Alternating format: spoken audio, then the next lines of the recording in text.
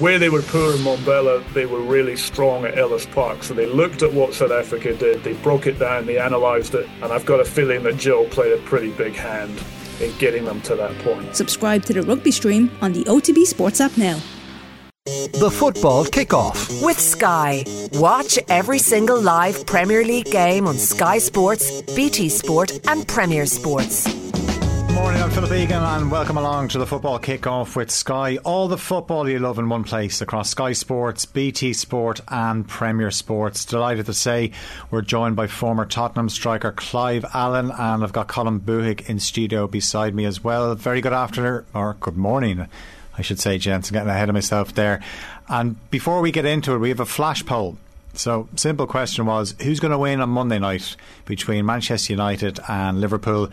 So far, 25.2% think United, 58.5% are going for Liverpool, and 16.3% going for a draw. So what category are you in there, Clive? Good morning. I think there's no doubt the way the season's unfolded, and Liverpool surprisingly having had two draws, I can't see them not winning at Manchester United with the way that they've begun their campaign. What do you think, Colin? I mean, is this not a game maybe that actually might be good for United? Yeah, I don't know. I mean, to give Clive full context here, I'm a Manchester United supporter. Very tough times at the moment, Clive. And Phil and myself were speaking just before we came on air. Your opinion was this is a great match for Manchester United. And I would love actually to hear that. Yeah, well, ask me after 10 o'clock on Monday night. Yeah.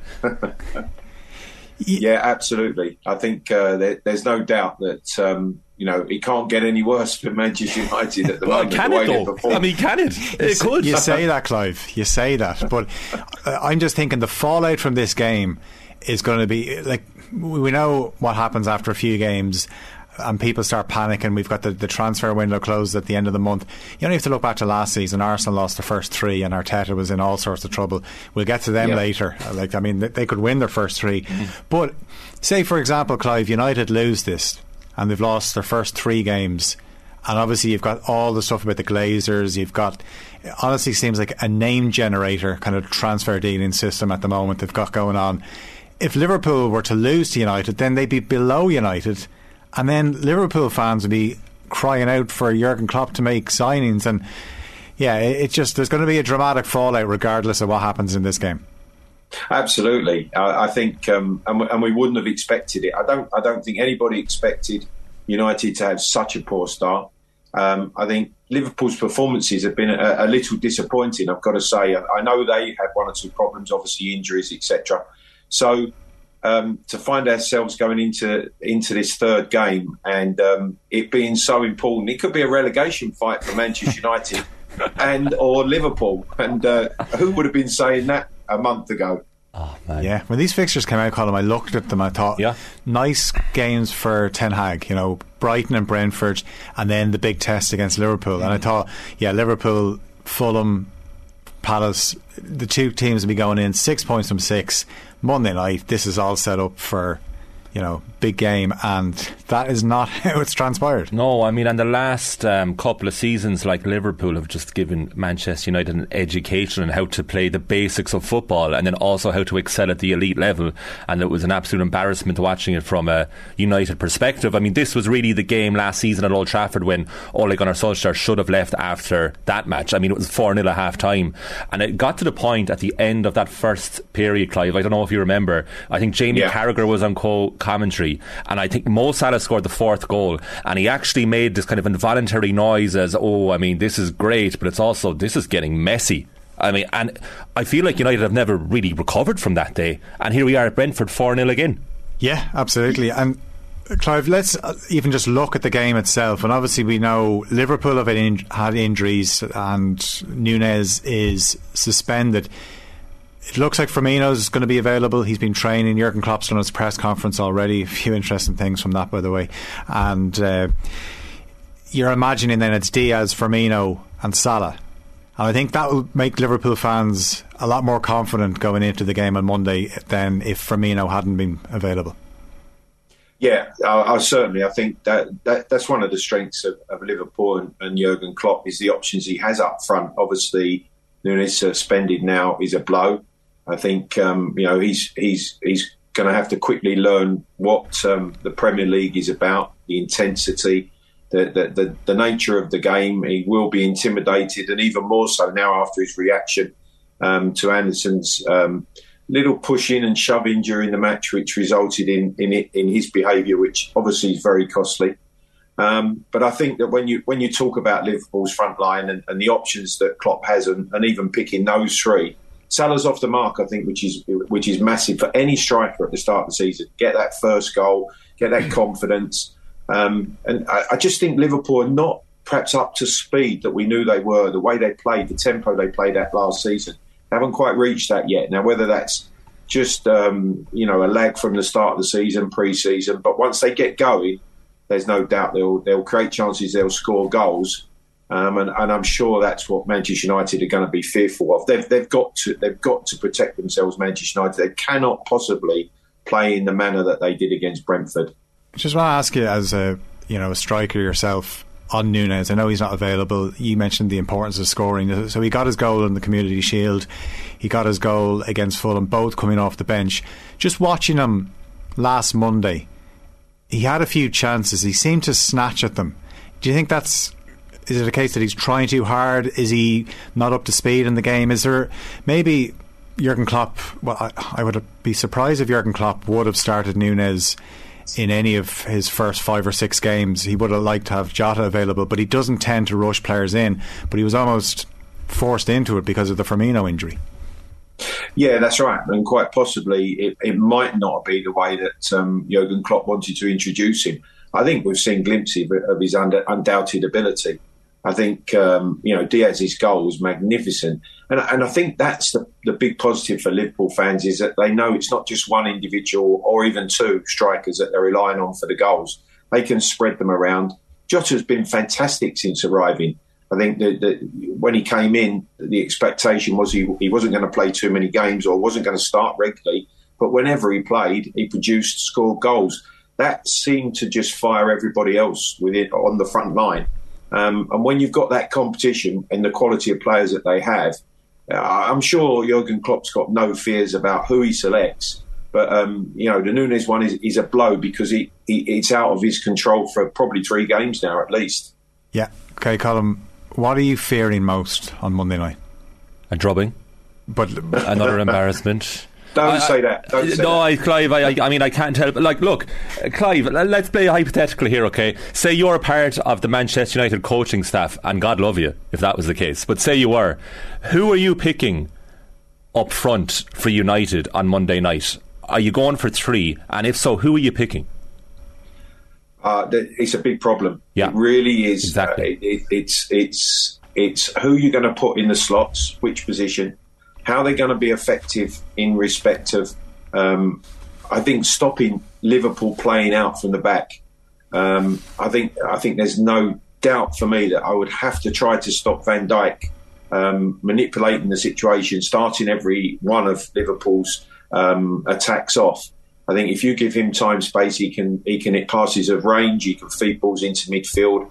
That would be one of the areas I would try to stop immediately. Now, you've got to say compact as a team. Defensively, United have been all over the place. Absolutely dreadful. I would go for experience. So I'd look at Varane coming in at the back. I think on the front line, I might even start with Rashford down the middle. I don't think that we've seen the best of him. He's not the player that we know, and he certainly hasn't performed to the capabilities we know. But maybe just put an arm around him, say, look, this is your role. Central position. Pick up Van Dijk when we lose possession of the ball. And then shape from there. So I think that there's options. There's options from Ten Hag. He would have been analysing Liverpool, looking at the way they play, how they play out, and how Manchester United can prevent Liverpool dominating possession of the ball. On Rashford, you know that position well, Clive. Is there anything that Rashford's doing technically that's letting him down? What's missing from his game? Because he's just so off it for such a sustained period of time now. Confidence. Is it purely confidence? Is it all a mental thing with absolutely. Rashford? Yeah, because he has the ability, he has the athleticism, he can still run with pace and power and get in behind defences. He has technical ability when he's on the ball. I would just like to see him play central, where he may get 2 or 3 more opportunities, 2 or 3 more chances to score. And a goal is so vital, as I said earlier, for any striker. And I think if United show trust in him in respect of maybe leading the line down the middle, that you could get a response. You could certainly get a reaction from Marcus Rashford. Yeah, I mean the high line. I mean, Rashford is a model to get in behind it. Look how Zaha got in behind it the other night. All that said, then you've got to worry about United at the back. Clive mentioned Varane. Does Harry Maguire start? Lisandro Martinez?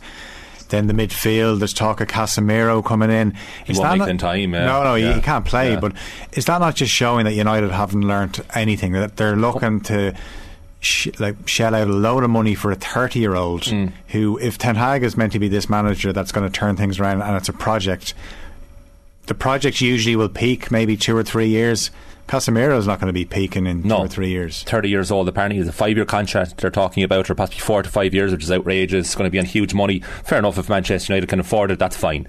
The player signs. I question the player's motivation. Don't know why he wants to go to United. He could play for anyone he wants to. He's also used to playing with Luka Modric and Toni Kroos in that Real Madrid midfield. It's going to be a serious downgrade no matter who he plays with here. Now, the one thing I will say to caveat that, if the form turns in a positive way, and Clive was saying at the start there that surely it will, and it has to. I mean, it really can't go on like this. So it will. They will win games. And if that's the case, then you could have the midfield 3 of Casemiro, Bruno Fernandes and Christian Eriksen, and that's pretty good on paper. The problem, as Clive's already touched on with Rashford, is that they are so mentally fragile at this stage that they have to build it up from rock bottom upwards. And the other thing is, you mentioned the signings there, Phil, is that there's such negativity around the club, especially this week after Brentford, and all the stories coming from the dressing room disharmony, is that I feel that no matter who United were linked with at the moment, it would be seen negatively, because it feels like they're panicking no matter what they do. And maybe that's not the case behind the scenes, but right now, speaking as we are sitting here on this Friday morning, Erik ten Hag must be wondering, Clive, why did I go to this club? Do you think? I think he probably underestimated the job that he was taking on. Manchester United, there's no doubt, is one of the biggest, if not the biggest, domestic football club in the world. Real Madrid, you would argue, Barcelona maybe, but Manchester United. When Manchester United call any manager, show interest, I don't think there's too many in the world that would pass up that opportunity. He sees that. He sees a Manchester United that is obviously far from as powerful as we know they've been over the years. So he sees an opportunity to resurrect the club. I'm sure he looked at what happened last season. He looked at positives. He looked at negatives, how he could address them. I think what's happened is that the negatives that were there, or perhaps what he saw, that those situations have not been they've not been arrested. They've not been changed. The same problems are presenting themselves that we saw last season. So that does take time. You can't get away from that. He would have come in asking for certain types of players. They haven't materialised. That puts him on the back foot straight away as well, in terms of what he wants to do and how he wants to impact the team and the way that they play. There was brief signs in pre-season that perhaps it was starting to take shape, but pre-season and the Premier League, and when the campaign starts, that's when it counts. And at the moment, Manchester United are far from it. We obviously, we could honestly spend hours, absolute hours talking about United. We haven't even mentioned Ronaldo, but that's good. It is the football kickoff with Sky, all the football you love in one place across Sky Sports, BT Sport and Premier Sports. We have a few more games to get through as well. That United and Liverpool game is on Sky Sports on Monday night. Let's talk about your old club, Tottenham, Clive, playing Wolves tomorrow, BT 12:30. Spurs got a draw at Stamford Bridge last week. A satisfactory point, I'd imagine, for Spurs, given that there was long spells of the game where they were outplayed, but then they came up with it. And you can see that Antonio Conte is building something nicely now. He doesn't tend to hang around for too long, so this is a very important season, you feel, for Spurs. It is a massive season for Spurs, for Antonio Conte, but I think in complete contrast, I have to hark back to Manchester United. Spurs have done it how perhaps Ten Hag would have wanted. Antonio Conte addressed the situations that he felt needed improving through the summer. The acquisitions were there early. He's worked with them pre-season. and they've got off to a good start. I think that they didn't play well at Chelsea. They were very fortunate to get a point, but that is a massive point in terms of confidence.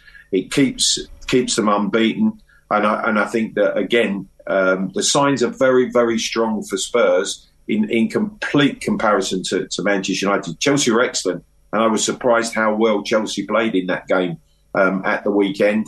I think that they will take a lot of heart from it, although disappointed they dropped 2 points. But Spurs, I think, in a very, very good position, good start to the season. Wolves coming on tomorrow morning, and I think that they will be very, very confident about adding another 3 points. You're going to this game, Colin? I'm going to this game, Clive, my first time at the new Tottenham Hotspur Stadium. Very excited. Well, I'll be there too. I'll look out for you. I'll see you, Clive. Yeah, we'll go there to one of the many bars apparently in the stadium. Yeah, it's quite the place now, quite the stadium. It looks unbelievable. And what are you expecting anyway tomorrow from Spurs? Well, I'm hoping to see this free flowing football. I mean, I really like Spurs. You know, I'm not saying there's my second team, but I've always had a bit of a soft spot for them. My brother-in-law is a huge fan. That's who I'm going with tomorrow.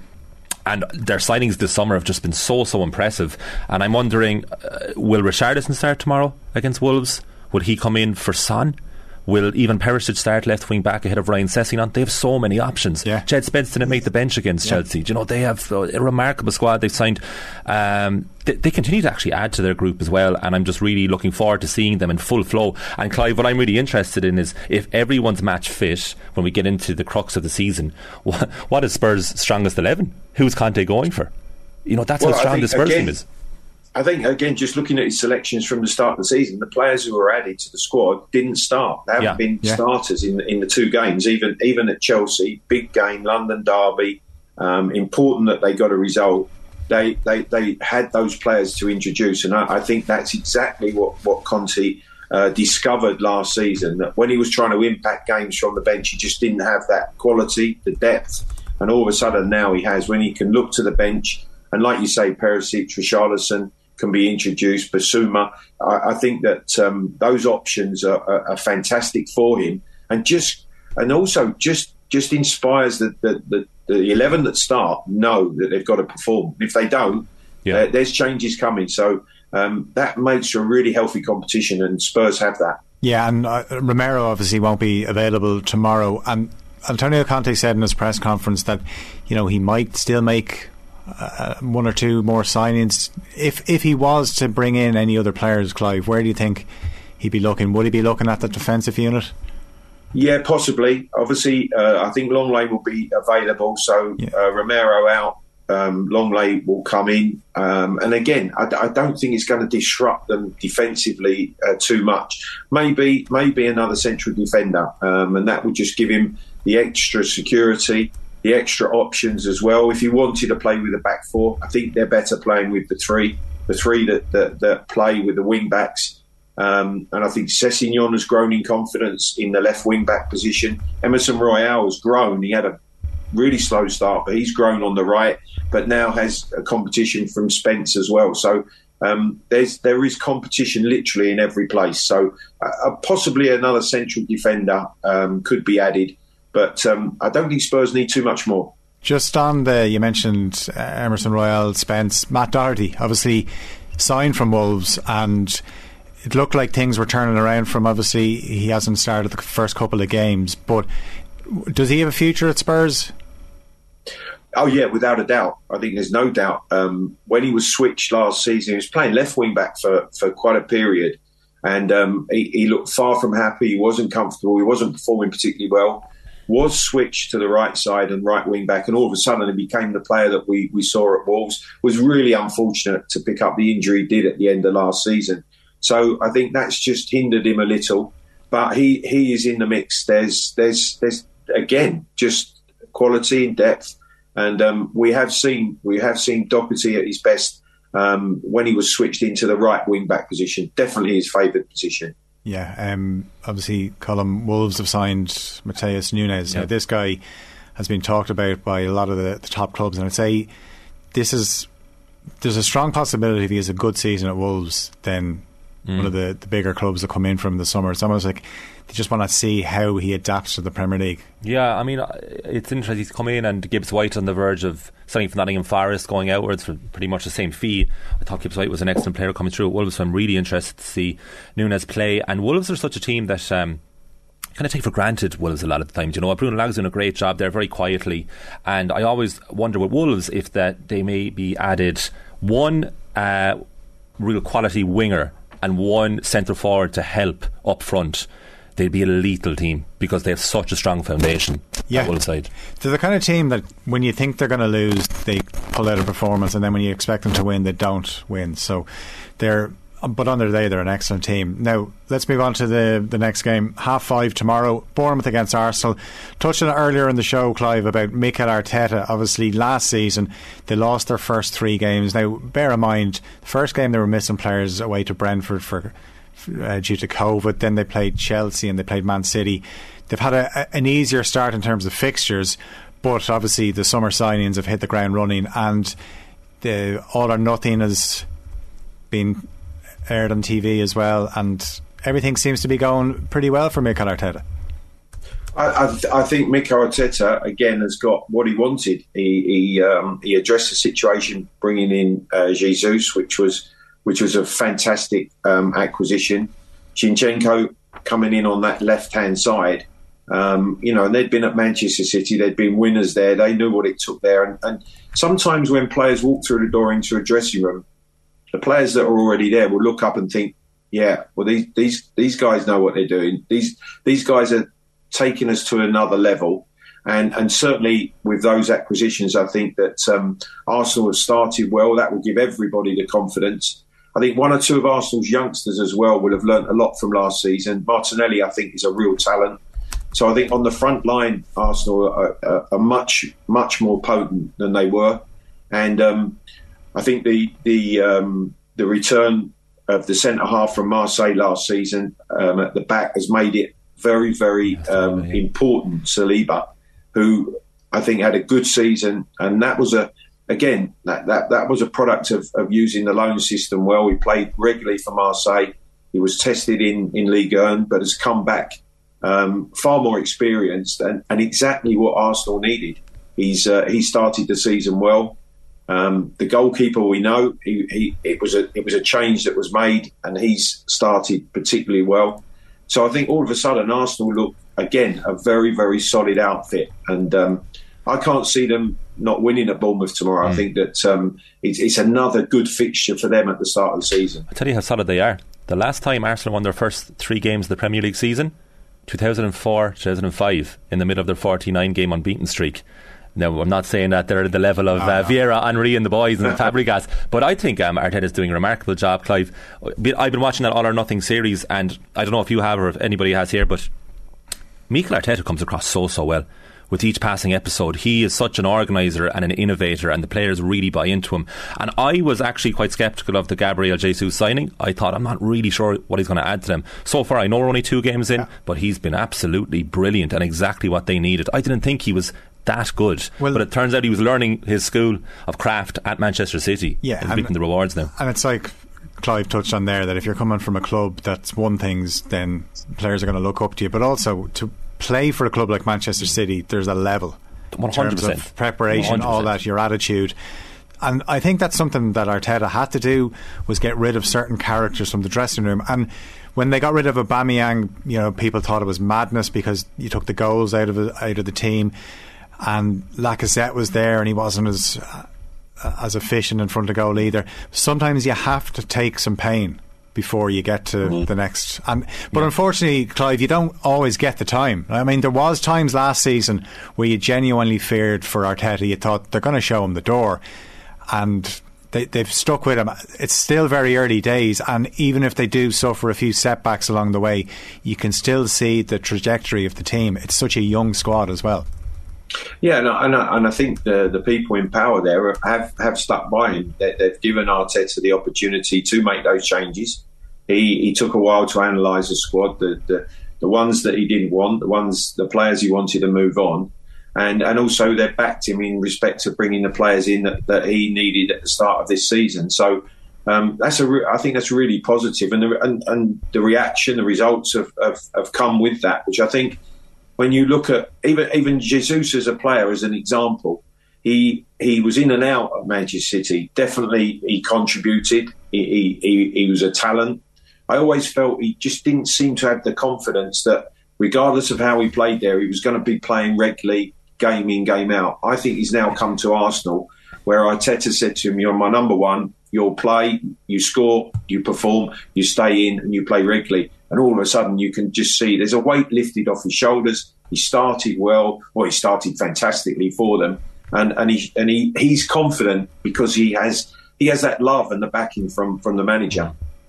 Yeah, okay, well, let's move on to the next game, or we'll go to Sunday's games, right? So you've got Leeds against Chelsea. You mentioned earlier in the programme, Clive, about Chelsea and how good they were, but they'd be very frustrated they didn't come away with a win. Is that maybe just a sign of a few... We know that they're interested. I mentioned Aubameyang. They're interested in him, that they do need somebody that can bang in 15, 20 goals, that they had chances last week, they just didn't put them away. Yeah, they had many chances, and I think when you looked at Chelsea at the start of the season, the question was, who's going to lead the line? Who's going to be their main striker? Lukaku had gone. Obviously, there was a number of options. The questions are being asked now: do they need a centre forward? The way that Tuchel wants them to play, they created good chances, really good chances. Mason Mount had a couple of very, very good chances against Spurs. Obviously, didn't take them, and I like the way they play, but I do think that the final piece of the jigsaw is that centre forward. If it's Aubameyang, tried, trusted, Premier League goal scorer, having worked with Tuchel as well before, again, that understanding relationship. I think when you listen to Thomas Tuchel talking about Aubameyang, he was really bright, he was excited, he was complimentary, he knows that player. So I think if they can add Aubameyang to their front line, Chelsea, again, they are going to be very, very strong this season. Clive, why are quality number 9s so hard to find in the modern game? Because I think we've gone through a phase where it's almost we don't need a number 9. Over the last decade, it's all been about what strikers do, what they contribute off the ball, how many assists they make. And the archetypal striker, the fox in the box, the predator, all of a sudden, that's not what we want from our centre forward. And because of that, I'm not saying it's a dying art, but when you start to name the traditional centre forwards, there's not too many. Yeah. The one that comes to mind is obviously Haaland, and Haaland's been added to the best Premier League team we have at the moment, Manchester City, because Pep Guardiola has obviously identified that he needs a number 9, and they've gone and got one of the best around at the moment. Just before we get on to Haaland, and obviously City are playing Newcastle, in terms of Leeds, a lot of people had given up hope on them last season. Then they stay up on the final day in dramatic circumstances. They've started okay. Jesse Marsch has brought in a few of players that he recognises. You mentioned the number 9, Patrick Bamford. We don't know if he's going to play on Sunday. But what are your expectations for Leeds this season? They actually, when you look at the start of the season and people have their picks of who's going to go down, not many people actually pick Leeds. So I think people expect Leeds to be okay. Yeah, I agree. I think that Leeds will be okay. I think that their experience last season will hold them in good stead. They knew how difficult the Premier League's going to be. Obviously, at the start of it, the way they played, they were pretty open. They were conceding goals too readily. I think at home and home form is going to be massive for them in terms of where they finish the season. I do see them winning games at Ellen Road, the passion of the crowd. It does help. It does play a part, and I think Leeds have that. I can see Leeds finishing mid-table. Bamford again, a number 9, a real traditional centre forward. Not the prettiest, not the most technical, but he'll head you a goal. He'll get in the right place at the right time, and crosses flashed across the penalty box. Patrick Bamford will be on the end of them. So I think that he was missed last season through injury. And having him back and having him fit is going to be very, very important to Leeds and where they finish up. Absolutely. I think that it was one of the big problems Leeds had last season, but sometimes people don't take things into context. They're just results driven, and Leeds should be a lot better. Right, we're going to finish off with the game on Sunday afternoon. It's the 4:30 kick-off between Newcastle and Manchester City. We know Newcastle have lofty ambitions. They're not splashing the cash maybe the way people thought, because they're trying to stick to within their budget, which, look, we know they've an absolute war chest. Eventually they will get to, probably this could be a top of the table clash in a few years, but Manchester City, this would be a good test for them. Erling Haaland, he's goal drought now because he didn't score last week, but some people kind of feel maybe away from home, Clive, is where he could get most of his success. Yeah, undoubtedly. I think this, even at this stage of the season, it's a fascinating game. Two teams who have started well. I think the way Eddie Howe's gone about his job has been very, very good. It's not been throwing cash and bringing in loads of players. He's added one or two. Gomeris, I think, has been a really good addition in the central midfield position. I think we knew that Saint-Maximin was always going to be lively, a real threat. Wilson leading the line. He's again more of a traditional centre forward. We're coming back to it. Everyone needs a centre forward now. Yeah. Newcastle have one. Manchester City have one. Liverpool. And we've got two teams who are, neither have conceded a goal. So something has to give this weekend in respect of the start of their season. I think City are the team to beat. I've said it from the start of the season, because I think the way they went about their business, the additions have helped them become even better than they were. And they were fantastic last season.